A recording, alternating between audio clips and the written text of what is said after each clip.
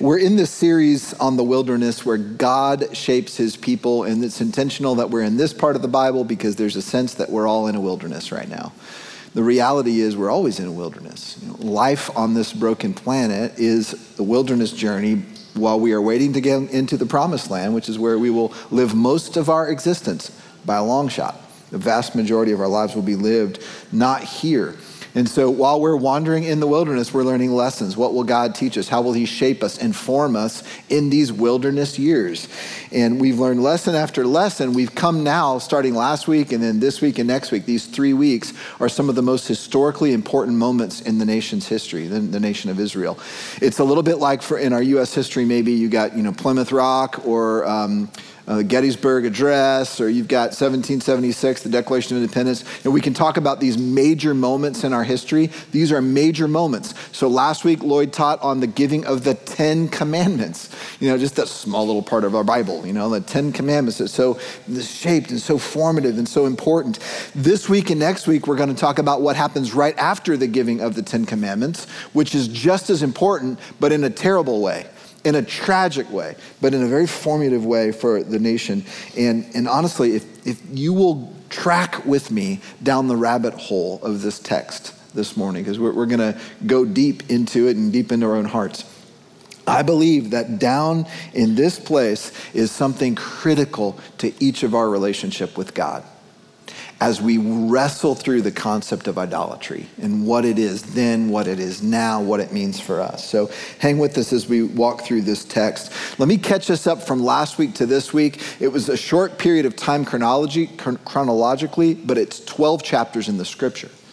So last week, Exodus 20, 10 Commandments. This week, Exodus 32, the golden calf. What happened in between chapter 20 and chapter 32? Well, chapters 21, 22, and 23 are giving of more laws. So you got the 10 Commandments, then you have all the other laws. Remember that God was giving them a constitution, not just 10 Commandments, but a complete set of civil laws and religious laws. Then you get to chapter 24, their covenant is confirmed with God through a wedding ceremony.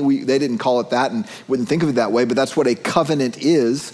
God said, here's what I'll do. The people said, we will uphold our part. They joined together in covenant and they celebrated the union just like we celebrate wedding ceremonies, with a party, with a meal. And so they went up on the mountain, Moses and 70 of the elders, and they had a meal in the presence of God. That's chapter 24. Then Moses continues up higher on the mountain. The 70 elders come down and it's just Moses up there, and he disappears.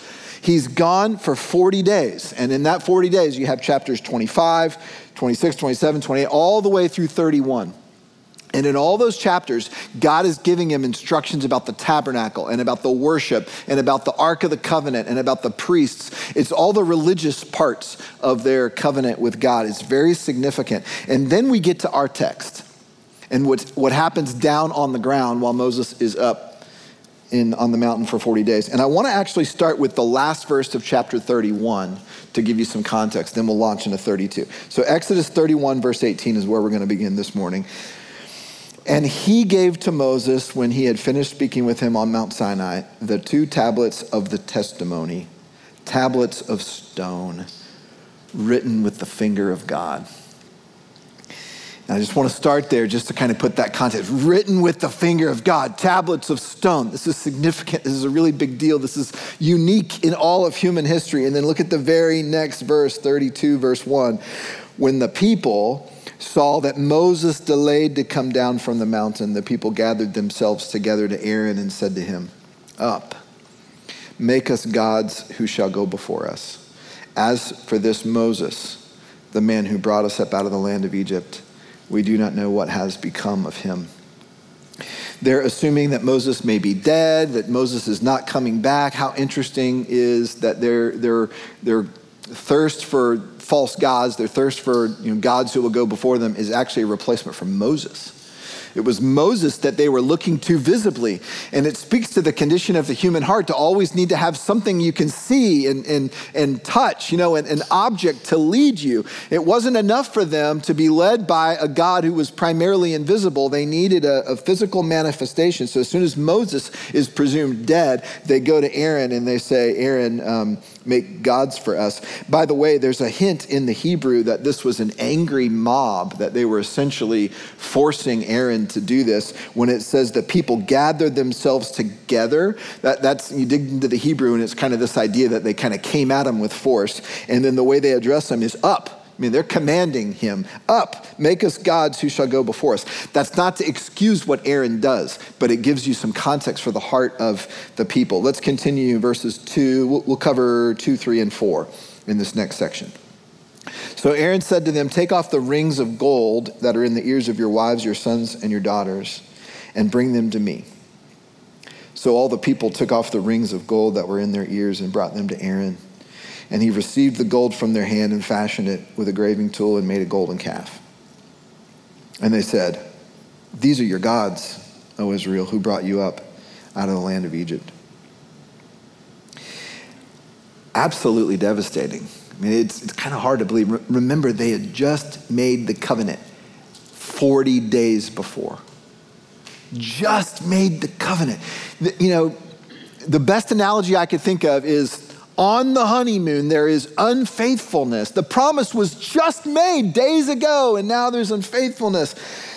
Now, it's sad, it's bewildering in many ways. I think by the end of the message, I hope that you'll be able to sort of see your own heart even in this. But at first, when you look at this, it's like, how and why? Especially when you see that last phrase. How could they attribute to a golden calf the power to rescue them from Egypt? They saw Moses melt the gold down, or Aaron rather, melt the gold down and form the calf with their own eyes. By the way, do you know where they got the gold? Egypt. God gave them the gold from the Egyptians. When they were coming out of Egypt, the plagues on Egypt were so severe that the Egyptian people were just so ready to get rid of the Hebrews that they said, take all of our gold, take all of our things. It was sort of trying to appease Yahweh. And it was in that way that Israel stripped the Egyptians of their wealth. Now, why did God provide that? He knew a new nation was going to need a treasury, was going to need resources. They're going to be wandering in the desert for 40 years, for crying out loud. They're going to be going into a promised land and starting fresh. He gave them this wealth. They took the wealth that God gave them and they made it into this false god for them to bow down to. It's just unbelievably tragic. Now, I brought a golden calf with me this morning, and it feels very sacrilegious to place this right up here on this podium right next to the Bible, but it's an illustration, okay? Don't freak out. If it makes you feel any better, it was really hard to find a golden calf on Amazon. This is the best that we could do. It doesn't even look anything like it would have really looked like. For one thing, it would have been significantly bigger. I'm kind of glad you can't find a golden calf just on Amazon. It's probably good. But it also would have been more like a bull. This is like a heifer. It would have been more like a bull. So, in English it's calf, but in Hebrew the idea was like this young, strong bull. Now, why a bull? Why a calf? The bull in that time was a symbol of strength and fertility. Makes a lot of sense. It's an agrarian people. They needed to procreate in their livestock, in their cattle, in order to have more food. They needed to procreate themselves in order to have protection, in order to, their descendants, etc. So fertility was a huge deal. Strength and livelihood is a big deal. So the calf, the bull, was a common symbol. Unfortunately, it was also primarily associated with Baal. So a lot of scholars think that there was some Baal worship, there was some Baal influence already in this sort of syncretistic approach that we're going to worship Yahweh or we're going to worship this Baal god. It's all kind of mixed together.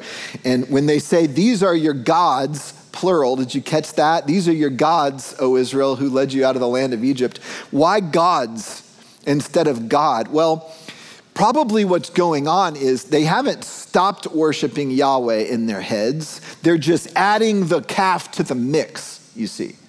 So they got the calf here. They see the mountain in the background. There's still storms and lightning and stuff. Moses is gone. And so before they had Moses and Yahweh in a sense, and they're probably their own minds. They were associating Moses as sort of a god because, he was doing miraculous things, which was a wrong way to think about Moses. But the reality is they now have this calf as a replacement for Moses, and then they still are trying to call on the name of Yahweh. So these are your gods. What a mess. What a mishmash of beliefs. It's exactly what God was trying to keep them from.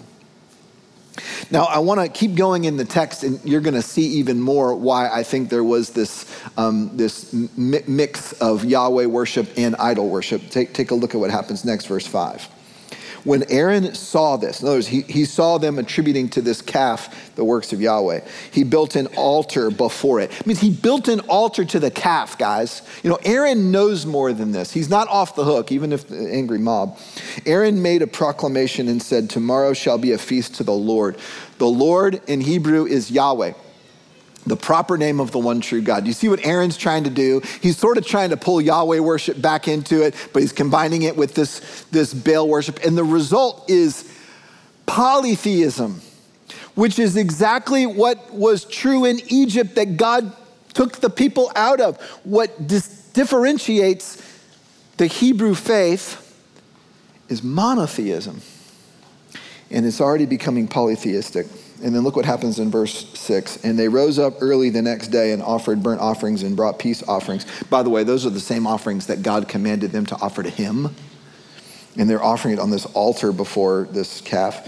And the people sat down to eat and drink and rose up to play.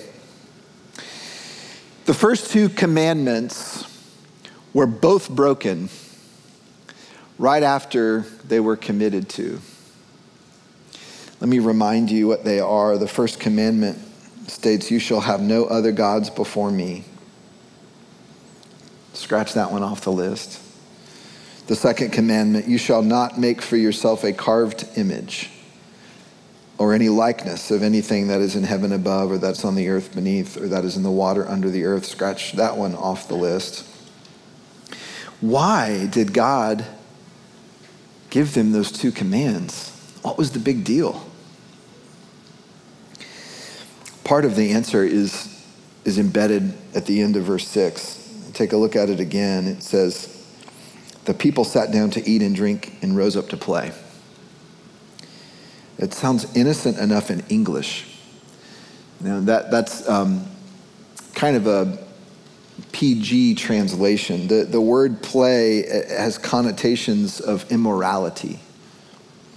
And the way that the pagan people would worship is they would do all kinds of immoral things in front of their idols to induce the idols to send rain or induce the idols to save or induce the idols into some passion to act. God knows what happens when your worship becomes corrupted. He knows the devastation that it brings. And literally on their very first day of idol worship, they are destroying themselves. And so Exodus 32, guys, one of the most important and awful chapters of the entire Bible. This was the moment in Israel's history that they started to unravel. And it's so early in their covenant relationship with God. And so we're not going to go on anymore in the text. Lloyd's going to teach the rest of it next week. But you saw in the very good summary that they did on that video, what happens next is God's ready to start over with the new people. Can you blame him? Moses intercedes and rescues the people through a conversation with God, and that will be very interesting next week. But I want you to know that the slippery slope of idolatry began on this day, and it never left the people until they were ultimately displaced and exiled from the land. The land that they're not even in yet, they're already sort of giving it up 40 years before they enter into it. More than anything else, guys, idol worship will go on historically for this people to be the one thing that over and over again pulls them away from the life source, their connection to the God of the universe. It was the dominant sin that they would struggle with for 1,000 years. And ultimately, it's exactly what results in them being conquered and exiled and displaced and, for all practical purposes, wiped off the face of the map for a long period of time. And so I want you to sort of think about it this way. Turning from God to idols was a step down the path of self-destruction. So why is worship so important to God? Is it just because God is selfish and, God wants all the worship for himself? Is it all about God? Oh, no. God loves his people enough to want his people to live according to what's true. And so here's how idol worship would work, okay? They would create an image and then they would say, okay, this bull represents fertility. So guess what? All the people that were trying to have children, they would come and make sacrifices before a god of fertility. Or they would create an image that's for a rain god, and you're a farmer and you needed to rain in order to live, so you'd come and make sacrifices to the rain god. God knows those are delusions. God knows that praying to them and sacrificing to them won't get them anywhere, that only he himself is the source of life. So no so-called God has the power to respond to a human being's needs and desires. An idol is lifeless with nothing to give. In contrast, the God himself that they are leaving to go worship something else, that God, the true God, has everything to give, everything to offer. He's the very source of life itself. And so here's kind of the big idea for this moment in history, that turning away from God toward a lifeless idol wasn't just a religious issue for the Hebrew people. It was a self-inflicted disaster for them. And it led them down a path that inevitably went to a three-step destruction. They became like other nations. That started right here. They were eventually overpowered by other nations, and then they were finally scattered among the nations. And that's the process that happened over about 1,000 years because of idol worship. I like what Carrie and Emily said in their video, that God, called this people out of Egypt in order to be holy. Do you know what holy means? It doesn't mean religiously good. Holy means separate. Holy means set apart. Holy means distinct. And there's all this awful stuff happening with all these nations. They're literally just engaging in things that not only are foolish, but are robbing them of life. And God says, this nation, I want to be separate from that. I want it to be connected to the true life source. And they became like other nations. And so they were overpowered by other nations and eventually scattered among the nations. Now, that is ancient idolatry. Now, I want to talk about modern idolatry. I kind of want to just get this thing off the podium as quick as I can. And I'm going to unpack modern idolatry for us. And the rest of this message, guys, is applying those 6 verses to our lives in a way that I think applies to every single one of us. And it's a really big deal. And so I'm going to teach it the best I can, but really just pray that the Holy Spirit's going to speak to you through the text. Most of us assume idol worship's a relic of the ancient past. I haven't seen, as I've been in your homes and other places around town, I haven't seen a lot of idols, not the literal kind of idols. Although I was in an Asian restaurant a while back, and they literally had a little statue and they had food laid out for the statue. And I don't know if they really believe in that, if that's just show or what have you, but for the most part, that's the only place I've seen an idol around Middle Tennessee. Maybe your experience is different, but Here's what's true. In a broader sense, idolatry is alive and well as much as it ever has. The only difference is the objects of worship. Modern people don't go to fertility idols and rain idols anymore. But to understand idolatry, you really have to understand worship. Because idolatry is worshiping something that's not true, worshiping something that's false, worshiping something that can't give you life. Okay, that's in essence idolatry. I'll give you a better definition later. But let's understand what worship is. The essence of worship is ascribing ultimate value to something. So worship in Old English is worthship. So it's saying that thing is worthy of my praise, worthy of my affection, worthy of my love, worthy. That's that idea of worship. And it turns out we're very natural worshipers. Music we love, food we love, sports teams we love. We can worship technology and celebrities and sex and power and politics. I mean, all these things, just to name a few, can become objects of our ultimate worship. Now, let me say this, because I don't want you to be confused. Enjoying these things in their proper context is not worship. Ascribing ultimate value and worth to them is worship. And the difference can actually be pretty subtle because it's in your heart. Two people can be doing the same thing outwardly with their choices. One is worshiping a false god. One is enjoying something to the praise and glory of the true God. And so I want to explore this idea that the difference between something you enjoy and something you worship has everything to do with what you believe that thing can offer you.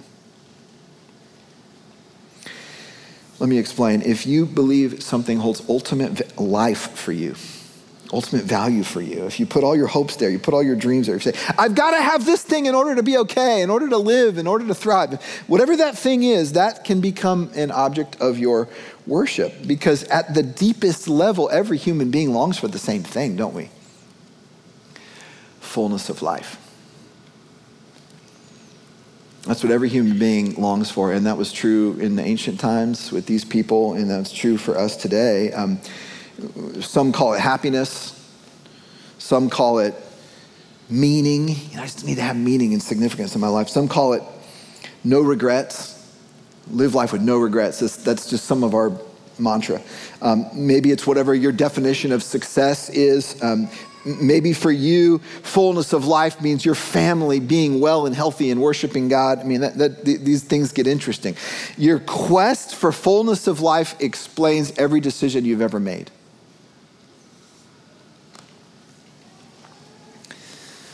By the way, God made you that way. You don't have to apologize for seeking fullness of life. You were designed to seek after life in all its fullness. He put that longing in you, knowing you would seek, knowing you would latch on to whatever you believe holds life for you. In other words, he made you to be a worshiper. He made you to grab onto things and say, that's good, that's great for me. I'm going to lock myself in with that thing. He made us to be worshipers, but he did not make us worshipers without also giving us an ultimate object for our worship, which is himself. The only thing that is fully good and fully satisfying and fully right, the only thing that's worthy of worship, you hear us talk about that phrase, the only thing that's worthy of worship. This is what that means. Are you going to find life in this and that and the other? Not ultimately. Where will you find ultimate life? Only from the life source, creator, capital C, the breath of God himself, you see.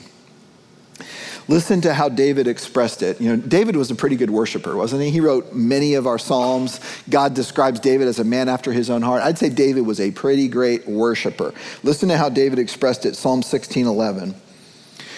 You make known to me the path of life. In your presence is fullness of joy. At your right hand are pleasures forevermore. Now, if you take David sincerely here, which I do, I don't think he was just writing fancy words he didn't believe. This was flowing out of him, all right? This is poetry flowing out of this man. What he's essentially saying is, you, God, are life to me. Fullness of joy is with you in your presence. At your right hand, God, are pleasures. Do you see where David was seeking and finding fullness of life? This is why he had such a profound relationship with God, because he found in God the ultimate object of his quest. The ultimate life source that God designed us for is himself. Now, our problem is just like the Israelites in Exodus 32, we tend to turn away from God, the true life source, and worship all these other things because we think the things we can see and touch and feel are what we need most. That's the essence of idolatry. And just like for the nation of Israel, our idolatry grieves the heart of God because it robs us of life. That's why worship is such a big deal. And so from this foundation, we're ready to write a definition of idolatry that can apply to both ancient times and modern times. So we'll put it on the screen, and maybe not the perfect definition, but I think it gets us where we need to get to this morning. An idol is anything apart from your Creator you look to for fullness of life. That's a very important definition. Let's unpack it for a minute. Whatever you believe holds the secret of life for you, the fullness of life. You know, it's like some of you are just like, man, if I could just get married and have a family, if I could just have the career that I want, if I could achieve this level of success or this level of wealth, or if I could get to this age and look back and leave a legacy for my grandchildren, you know, whatever you believe holds fullness of life, you will chase that thing. You will build your life around that thing. To borrow a phrase from John Calvin, our hearts are idol-making factories. Why is that true? Because we crave life. God designed us that way. The problem is we go after things other than the Creator, other than our true life source. So, you know, I mentioned before how ancient people viewed idols. Guys, it seems so foolish to us. Why would they pray to a god of stone or gold? That just seems ridiculous to our modern ears. And yet,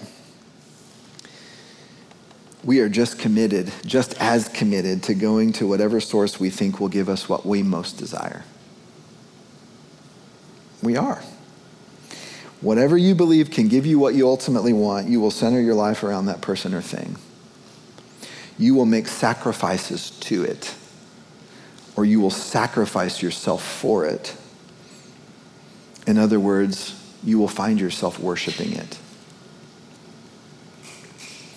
Now, we've talked about what some of these things are. I'm going to give you some more examples in modern day examples, and I want to do that through this illustration. You know, I had the golden calf for the ancient people on the table a minute ago. I'm going to put some other gold things on the table. I think our idols are a little bit like trophies sometimes. I'm just going to use this as an illustration. I've got some trophies here. And we tend to collect trophies. We maybe not display them. Maybe you do. I won't tell you where all these came from.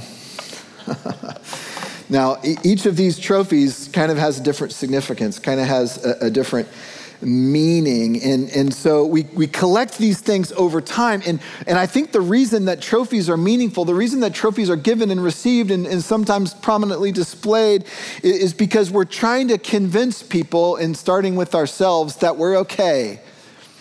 You know, that we have some ability, that we're not just a bum. You know, that there's something to us that's worthwhile. And you know, we'd say, look, here's my skill. Here's my accomplishment.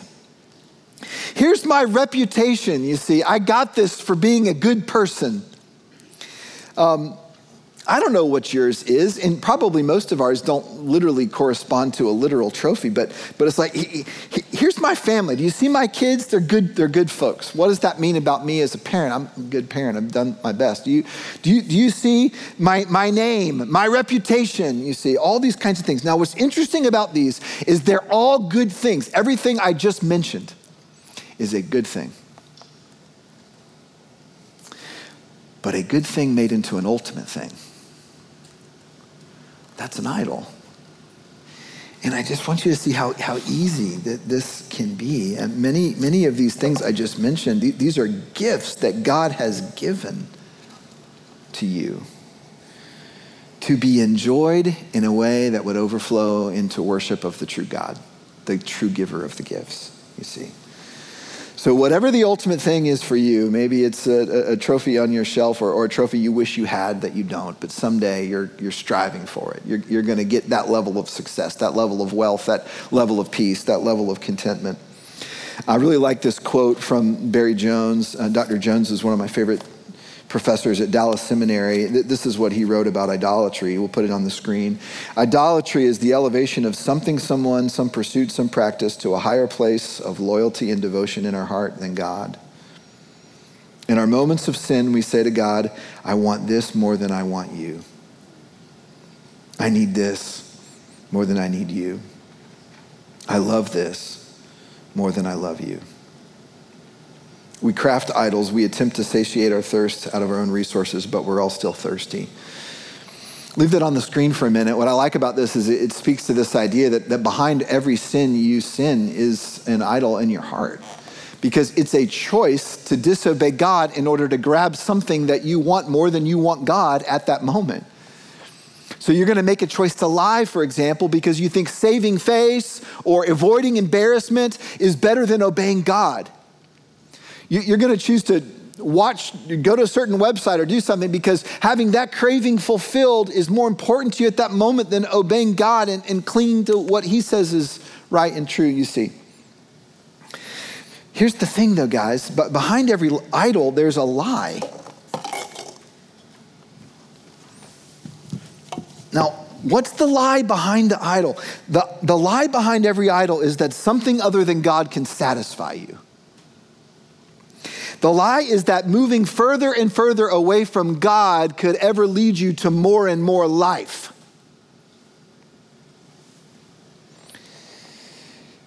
By the way, although the idols of the ancient people were nothings, they were statues of gold and stone and wood. There was nothing to them in a sense. Scripture talks about real spiritual realities behind them. Spiritual darkness, fallen angels, demons, Satan. There was something going on underneath the surface of these false gods besides just foolishness of the people. There was something spiritually dark that was grabbing onto the hearts of these men and women. Do you think it's any different for us today?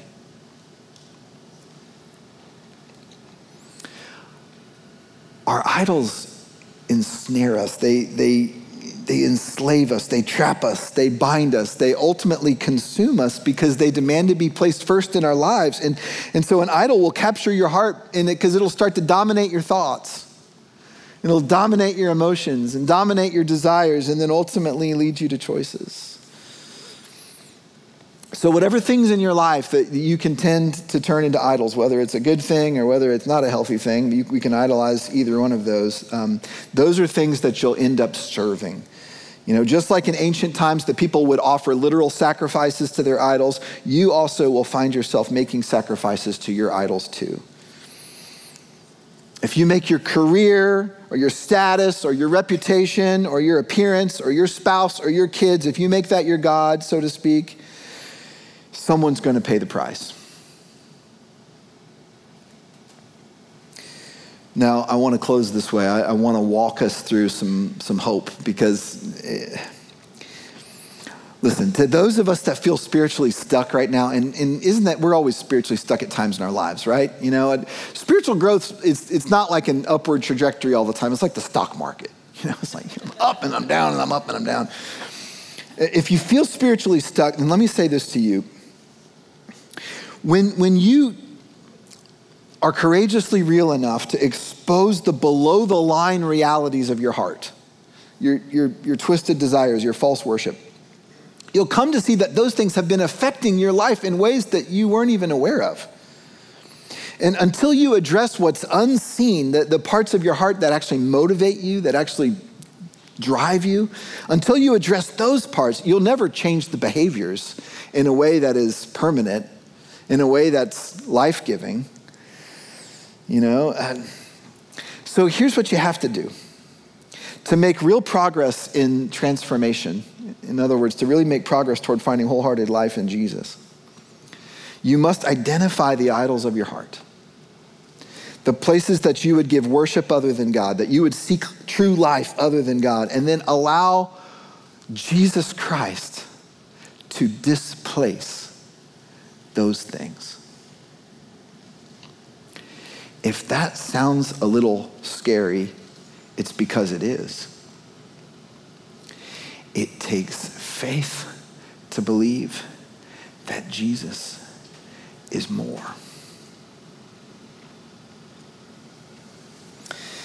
And so what does this look like? I think it starts with a question. The question is this: where do I really believe I will find fullness of life? Is it in being comfortable, successful? Is it being a good dad, a good mom, having a great marriage? Is it in my health, staying healthy or staying attractive? Is it in finding a spouse or starting a family? Is it having happy and successful kids? Is it physical pleasure? Is it the legacy I'm trying to leave? Where do I believe I will find fullness of life? The answer to that question will always lead you straight to the idols of your heart. And once you begin to recognize those things, then there becomes hope, right? Because then you can confess these to God and then turn your worship to the one true God. And so I want to lead us in this process this morning. And in a minute, we're going to put some things on the screen that we're going to be able to confess together, not specifics, but things that may reflect your own heart. I know they reflect mine. And I want you, as a part of this, to go ahead and get ready your communion elements. And whether you're at home, get those ready. If you're here in the room, get those ready. If you failed to grab one on the way in, don't be shy to get up and go grab it and come back. And then with the communion elements in your hand, I want to walk you through a confession. And there's a part that I will say as the leader, and then there's a part that you will say as the congregation, and we'll kind of go back and forth together, leader, congregation. And I want you to really pay attention to these words, and I don't want you just to pretend. If your heart is not here this morning, when you're not ready to come to God in need and say, I need help with this area of my life, then you don't need to say these words. But I want to encourage you. The Spirit of God has spoken to you through his word this morning. Make these words your words as we confess together and then look to Jesus Christ, our satisfaction and our salvation. Father, we stand before you this morning as a people whose hearts are prone to worship things instead of worshiping you. In our hunger and our thirst for fullness of life, we have turned away from you to seek life in what we can see and touch and feel. Forgive us, Father, for forsaking you, our one true source of life. The idols of our hearts have betrayed us. They have left our hunger unfilled and our thirst unsatisfied. They have fueled our desperation and taken us down empty and restless paths. The seeds of idolatry we have sown, have yielded a harvest of self-destruction, shattered dreams, relational brokenness. Forgive us, Lord. Our deepest need is the healing of our hearts. Our truest desire is to be restored into communion with you. Although we turned from you, you did not turn from us. You met us on our path of destruction to redeem us onto the path of life. We now hold in our hands tangible reminders of the lengths you went to seek us out and bring us back. The body and blood of your Son are our salvation and our satisfaction. Jesus, we bring to you our hunger and our thirst. We look to you alone to satisfy our souls. Help us cast aside all other objects of worship so we can taste and see that you are good. When there are good things in our lives, help us enjoy them in ways that overflow into praise of you, the giver of such gifts. When we lack things we desire, help us present our longings to you with open hands and trusting hearts. We anchor our faith to the truth that you are enough for us. We believe. Help our unbelief. In our deepest hunger, the body of Christ was broken to become our bread of life. Let us eat and be filled.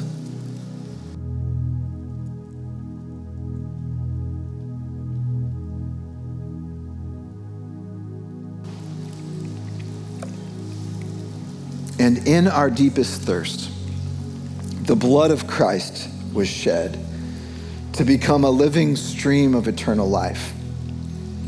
Let us drink and be satisfied.